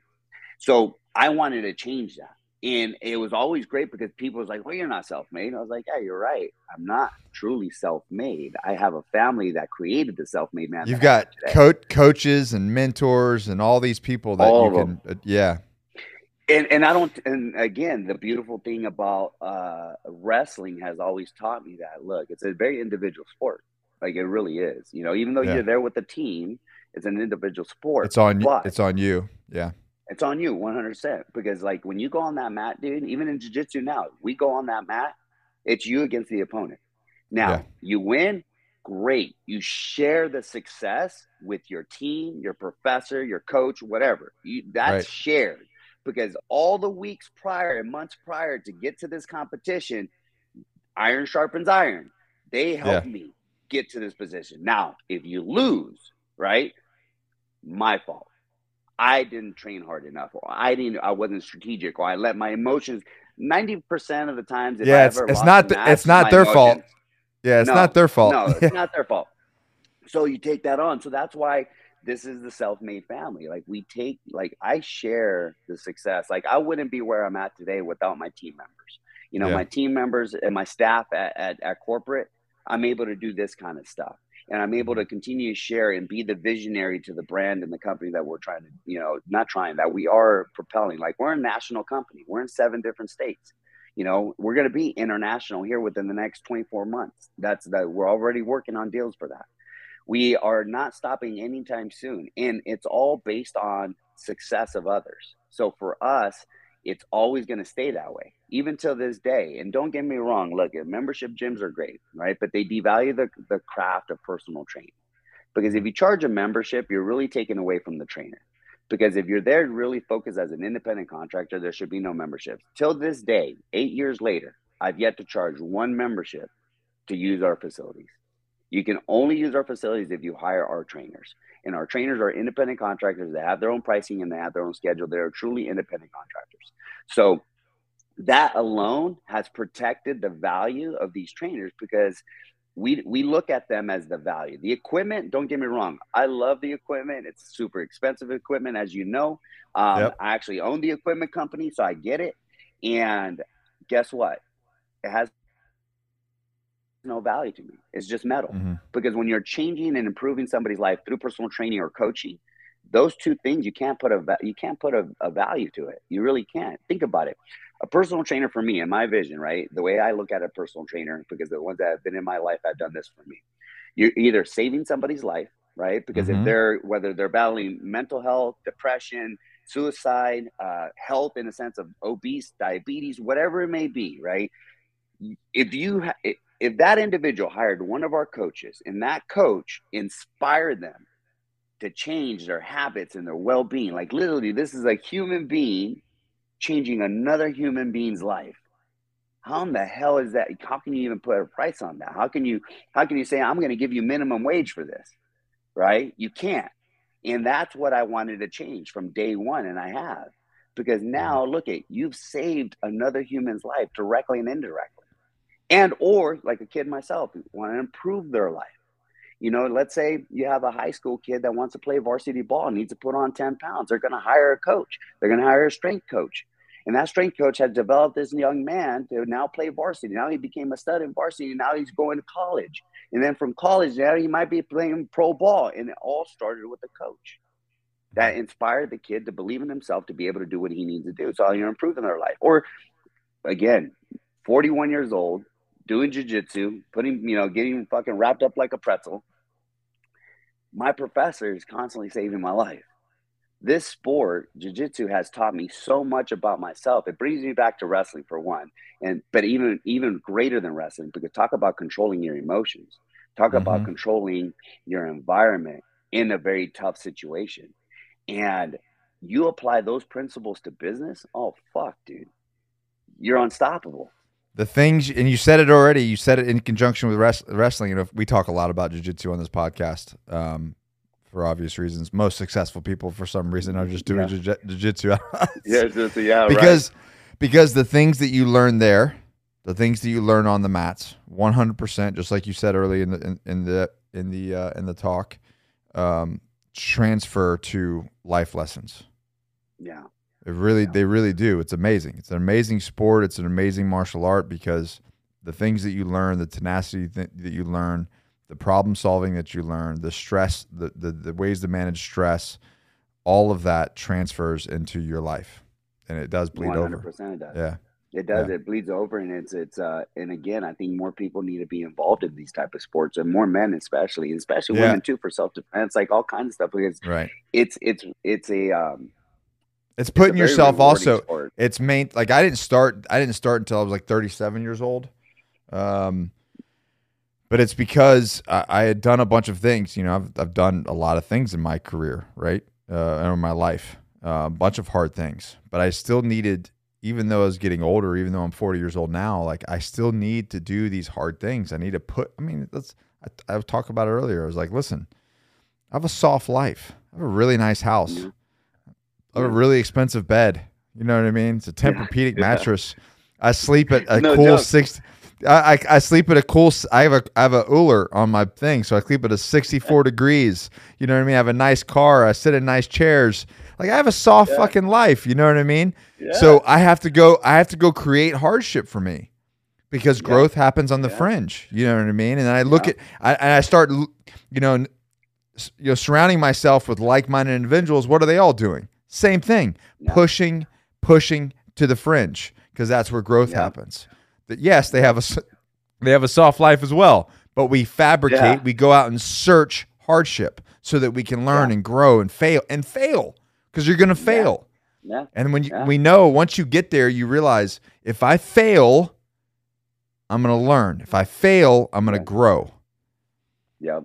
And allowing yourself to push yourself to those limits. You're not allowing anything to become an excuse or an option out. Like truly understand how you can hone that in and make it work for you. Like, so I got, last year I did Worlds. I did Worlds in Las Vegas and I did very well. So every competition prior to that, I did double golds. I was crushing it. Right. And then, to backtrack to what I said about my mom reappearing 27 years later, my mom reappeared literally she found me on Facebook, and first thing she wanted was money. Okay. So 12-year-old kid, 37 at this point, 37, 38. I'm like, what the fuck just happened? Right. And I've already mourned the death of my mom. I thought she was dead. I mourned it. I moved on. I moved forward, and that was it. And then to have that reappear is like reigniting that 12-year-old kid. And it is like a form of like, I want to say PTSD, but it's a form of like, it's a shock to the body. It was really weird. It's a trigger. Yeah. Yeah. A trigger. Yeah. It was a really weird thing, dude. And it was never the same after that. In 2 years into the relationship, all she ever wanted was money. So, and I'm over here, I'm a protector too. Like I said, I'm an alpha. I'm a protector of my family. I'm a protector of my daughters. She wanted to meet my daughters. She still was into her old ways. So I was like, kept them at bay. Did make a small introduction, but was always protected. So with her, we were like, I was cordial and I understood she was there. And we tried to develop a relationship again. It just didn't happen. Right. And then unfortunately, literally a week before Worlds Jiu-Jitsu tournament in Las Vegas, which I was prepping all year for, dude. Like literally, Yeah. I was like, I'm taking Worlds. Okay. In my mind, I'm fucking taking Worlds. And if you take Worlds, I mean, that's pretty top dog shit. And my mom passed away. And she called me the night before. And I ignored the call, and it was difficult, dude, because that could have been the last time I talked to my mom. But at the same token, I look back, and I'm a man of faith. I believe in God, and I believe that's my higher power. And I prayed about it, and I think that didn't happen by accident. And I decided to not pick up the phone call because maybe what I was about to hear, I didn't want to hear as the last words, because I knew her old ways, right? So I let that be. And literally, it's a week before Worlds. It was almost like reigniting that mourning again, but this time, like, I've already mourned before. So it was like, I felt very guilty for like a brief 24 hours, like guilty, like, oh, fuck, what the fuck did I just do? And I almost called my professor and told him I wasn't going to make it. I'm going to take some time to relax, mourn, and do what I got to do. And instead, the next day, I was like, I've been fighting my whole fucking entire life. What's the difference here? Yeah. What's the difference now? It's like, I used wrestling to save my life. I'm going to use jiu-jitsu to save my life again, because I don't want to fall back to this victim mentality of like, I just let my mom down again, or whatever that may be. Right. Because you can let your mind really fuck with you. You can really, you are your own worst person. Right. So I went and I competed, and I ended up taking third in my class and second in the open. Dude, I went against fuck. I got DQ'd in the open, dude. Stupid mistake. I wanted to kill the guy. So I just got done beating two guys prior to him. I got done with the heavyweight, and I'm a middle heavy, so I'm 189 pounds. With my gi, 190. Yeah. And I make it to the finals in the open. I was like, I'm going to redeem myself, because I took third in my class, and that was my own stupid mistake. I let my mind get to me. And so I learned. I was like, all right, cool. I'm going to showcase myself in the open. I made it to the finals, dude. Dude was 333 pounds. Oof. Big old dude, bro. Big old dude. And I have this they call it the self-made choke, because I literally get it on everybody, from the guard, from the mount, from wherever. And I was in the position. I had his lapel. I was in the position. He had my gi. He had a grip, and I deadlifted him, dude. It's in my Instagram and Facebook. I deadlifted him. He was literally like 5 feet off the ground, and I had the lapel to go around his neck. So I was shooting for his neck. He let goes of the gi and goes backwards. So that forward momentum looks like I slammed him, and bro, and I was up on points. And so forward momentum goes, and he just goes into this like, He pulled a soccer player. Fuck. Yeah, bro. I was like, no, and of course they DQ me. And as soon as we walk off the mat, he's fine. He was like, hey, This is but that was a lesson learned. It's so fucked up. But it was a good lesson that, again, I challenged myself. And you know how good I felt after that? Of even, my mom passing, I just felt like this is how I challenge myself and put myself in uncomfortable situations to really see what I'm made of. So nothing in life that ever happens, it could ever be really so pivotal where it just destroys you. It's either going to make you or it's not, and we as humans understand that power. We need to understand that power that we have. And it takes understanding these hardships and really looking at your life as a whole. Even if you're right now still playing that victim card, Snap out of it. Look at your life. Say, okay, how can you use all that turmoil and setbacks and hurdles to leverage these next amount of years ahead forward? Right? That's your fuel. That's your fuel, man. That's your 100% is fuel. a fuel. You Yeah. know, it's one of those things where I'll never take any of that for granted, because it's one of those things, like you said, what would I change? Nothing. Absolutely nothing, dude. And until this day, and even then, look, I got divorced. You know, this business and my sobriety, I decided to get sober after Father's Day weekend. I had a binger, and I decided, it's like, I'm going to become just like my dad. I'm like, Mm. I'm going to fuck up my life just like him. And it was just a light switch, dude. That's one thing. It's like, if I say I'm done doing something, that's it, and I don't repeat my mistakes twice. I understand that I learned from the mistakes to not let those happen again, and that's who created the success I am today. So again, the mistakes that anybody has done in the past, don't repeat them. Like, understand how to stay away from I'm those curious. signs. You'll see them. I'm curious, when you got sober 8 years ago, what was, if I looked at a bar chart for success and money and everything, what happened after that? Oh, bro, I mean, it went whoosh, skyrocket. Like, literally skyrocketed. I'm focused. Well, no, take that back. I'm not just focused. I'm finally able to truly say I love myself and I respect myself. Mhm. You know, I didn't respect myself because I blamed, whether it be myself or my surroundings, for some of the shit that happened to me in the past. And I didn't know I had that in me. Like, I just thought, I was like, you're masking it with all kinds of stuff. Limiting belief factors, doubt. Yeah, 100%. Yeah. You know, Yeah. and I didn't love myself, even though I've always been well presented, well dressed, like, man, like, in other words, hygiene's everything for me. Like, I've always had that, but I didn't Yeah. love myself. I didn't truly Yeah. love myself. I was like, well, how can I love my mom abandoned me, my dad got locked up and didn't care that we're homeless. I've had, things just really fucked up happened in my life. You know, at 18, I found out that my dad was really not my dad when I went to go visit him in state prison for the first time, because I had to go get my birth certificate at the county recorder's office. And when I went to go get my birth certificate to get an ID to go see him, dude, there was another name on that birth certificate. I was like, what the fuck is this? So automatically, I called my stepmom at the time, you know, that kicked us out. She's the only one that I had contact, because I have no family. Yeah. Contacted her and I said, hey, look, I know you don't like me, I know you hate me, but I just need an answer. And I was like, I just got my birth certificate to go see dad in prison, and there's another name here, and I mentioned his name, and she was like, she just smirked, and she was like, I thought you knew. I hung up. I was like, what the What fuck, the bro? fuck? What the fuck, bro? So come to find out, he was never my real dad. He just raised me because of my mom, you know. But my brother is his real father. So that was another thing at 18 that I found out that just threw me for a loop, you know.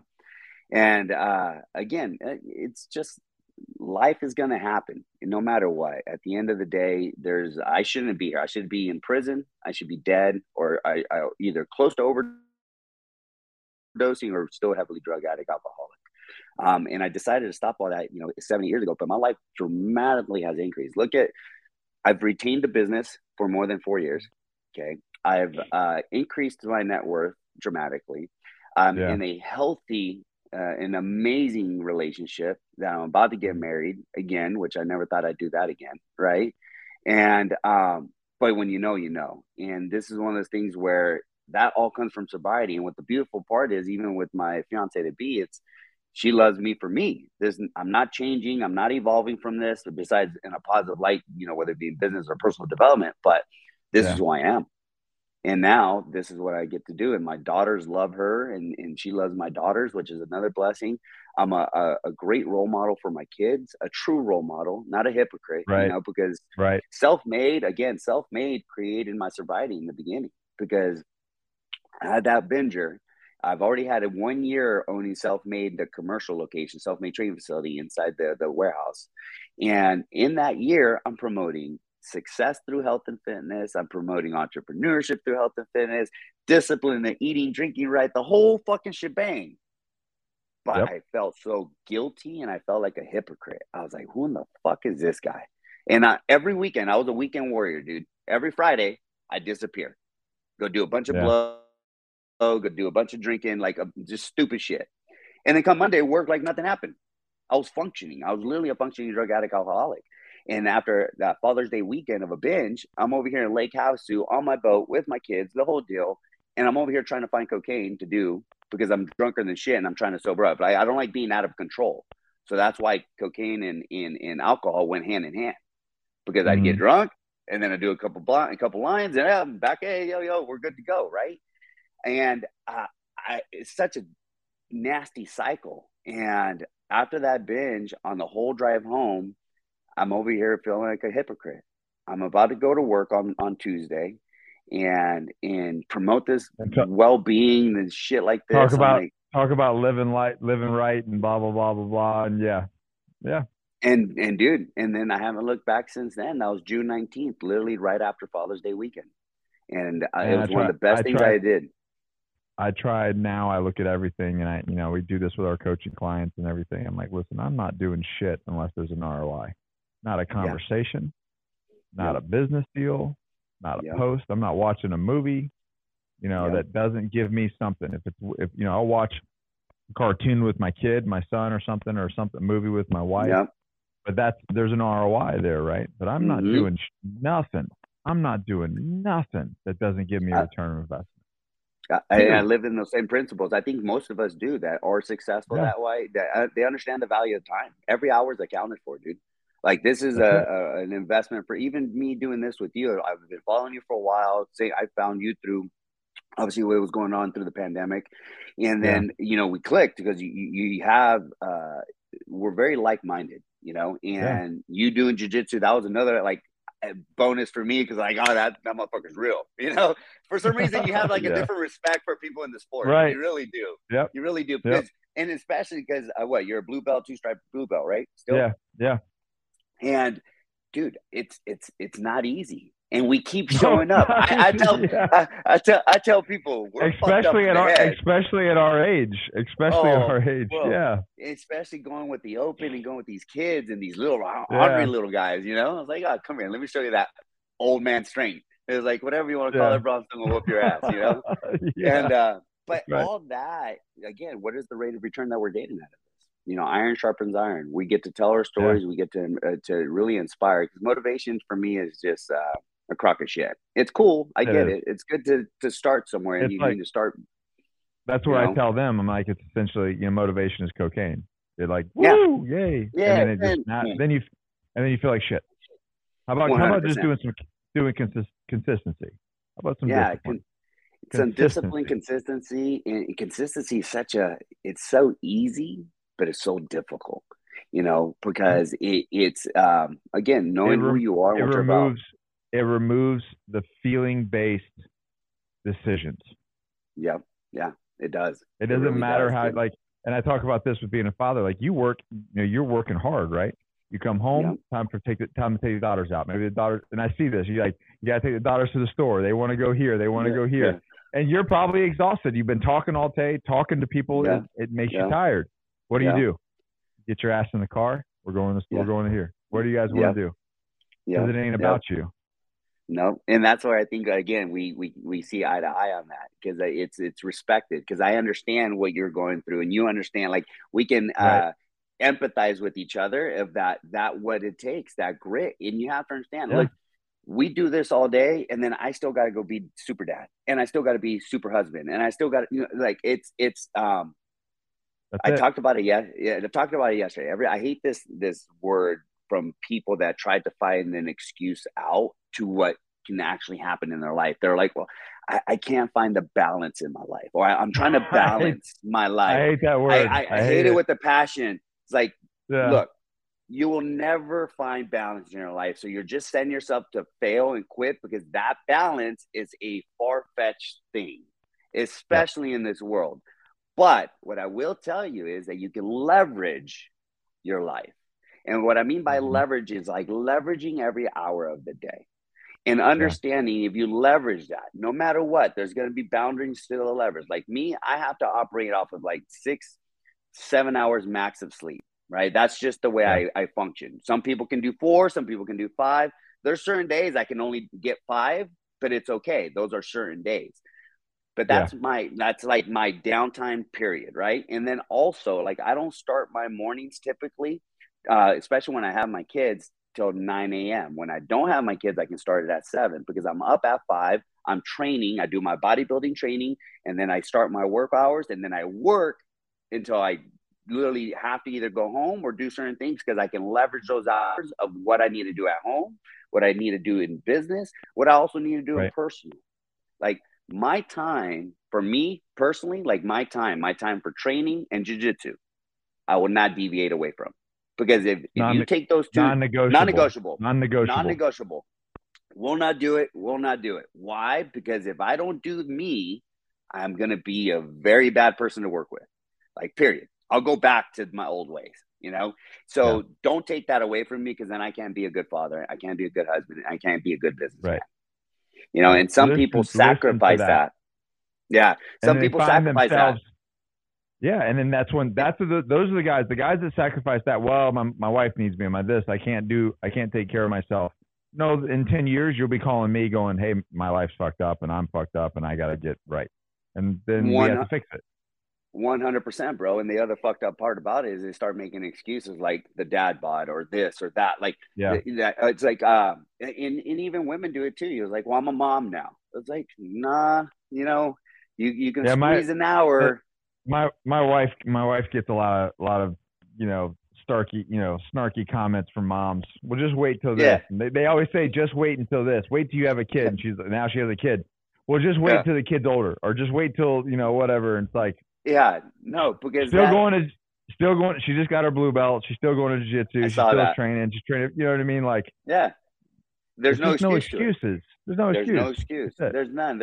You can find an hour a day to do you, even if it's whether it be yoga, meditating, a walk outside. Fuck it, doesn't matter, right? Yeah, because then they'll transition to actually other things that you add, and that's one thing is like you have to understand the boundaries of how to leverage your hours. That's it. You'll never find balance, but you'll have leverage, and you can leverage that because you're in control of that, and that's based off of a decision.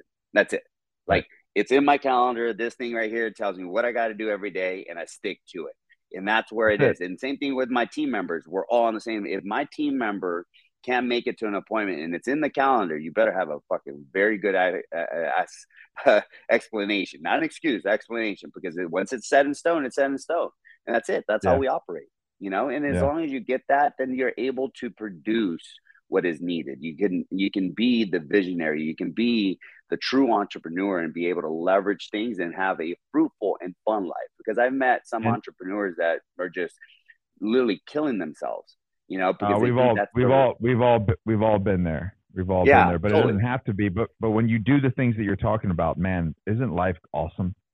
Amazing. When you're living consistently, when you're living with intention, when you're living with things like everything's an ROI. And people think that like, oh, that's got to be so hard. Yeah, it's hard. Yeah. But it makes your life so much better. You feel so much better than just this constant like trying to catch up and just reacting to everything. Nah, it's one of those things where it's like it's a fruitful life, dude. It really is. Yeah. And it's you're at peace and you're, you know, I get some stupid comments sometimes as like, when are you ever going to be happy? Because, you know, whether you be the things, I was like, you have to understand my happiness comes from process and from creating and from being I'm ecstatic. And I was like, I'm ecstatic. I was like, oh, it looks like you're just trying to fill in your voids with material things. I was like, no, do you know what it takes to get those material things? That's what you're forgetting. You're just seeing the thing, but do you know how many years it got to get to that thing? And how strategic, how you have, again, assets and liabilities. Like I explained it to them and then they're like, oh shit.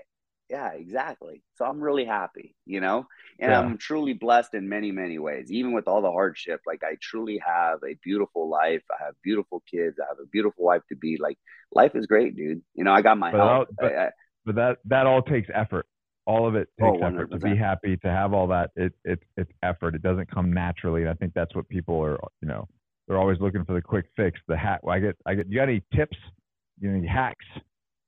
tips and hacks. Like hold yourself fucking accountable. Stop being, don't listen to like Andy Frisella states it best. Don't listen to that bitch inner voice. You can't like just hold yourself accountable. The main thing is it's like I truly believe in manifestation. Like I've been manifesting. The reason I've documented everything since the age of 12, and I'm kid you not, like I have a photo album on every aspect. And the reason I like to state that because whatever I state, you can look back and you see what I'm talking about. Manifestation is the real deal. They called us the dreamers, right? That's what they would say. It's not daydreaming. Like anything that I've ever had in my life, I manifested. So one thing that you can start doing is what you speak and what you think will become a reality. So if you start practicing that as a hack in a sense, right? I don't ever use the word try because that's definitely going to give you an exit. Okay. Well, at least I tried. Well, no shit, you tried. That's what you wanted to do. But how about effort? How about consistency? Like keep fucking going, right? That will change certain things. Also thinking highly and positive every day. I know it's hard, especially like during the pandemic. That was a true test for my sobriety, true test for my well-being and my mental health. I can only imagine, right, dude? We were tested, but I saw the light. When everything else was dark, I saw the light. I looked at the other perspective of what things can happen and be. And also, unfortunately, obviously people did die. We understand there was a thing, but it wasn't like, it's completely, we can go on a whole nother tangent with that one. Okay. But one thing that we did learn is like the people that survived it in the sense of in business and in personal development, those are the real deal. You're the real deal. We're the real deal. Think about it. Right? Because how many of them closed down? How many of them just gave up? How many of them just found, again, they went and did other things that they weren't, lined up to do because they're preaching and promoting this whole thing and now completely different person. So you saw the real people. That's right. Well, hey, we're running out of time. So where can people find you? So social media is always my thing between Facebook and Instagram. Instagram, Self-Made Family, INC, Self-Made Family Inc. And then Miguel Aguilar, Realtor under Facebook. And then our website for our franchises is selfmadefacility.com. And then you can find everything there from the apparel to the training facilities and locations to I also own an equipment company. We provide all the equipment that goes into our facilities. So those are top notch. I manufacture all that ourselves and design a lot of it ourselves. And that's where you can find me, dude. That's awesome, man. Go and everything that you guys are hearing him, man. He just spits fire all the time on social media. All the time, so if you're looking for some value, and you're looking for things, and just you want to surround yourself with people that are doing the thing. Not that you surround yourself with losers, you're going to be a loser. You surround yourself with winners. If you have social media, your feed should be nothing but winners. Like, that's all it is. Just winners, winners, winners. What are they doing? And then fucking copy that shit. Yeah. Mimic the great to be great, bro. That's right. So, dude, I cannot thank you enough. I look forward to coming out there and linking up with you in person and learning that self-made choke. I think I need that. I think I need that one. Yeah, dude. It's awesome, bro. And I've never trained in one of your facilities, and I'm dying to. I'm absolutely. You got to come out. So. Yeah. Anytime you're close to any of them, let me know, dude. I'd love to have you, and then I'd love to link up in person, dude. It'll be phenomenal. Definitely, iron sharpens iron right here. Well, hey guys, you know the deal. Never quit, never surrender, always forward, and we'll see you guys in the next episode.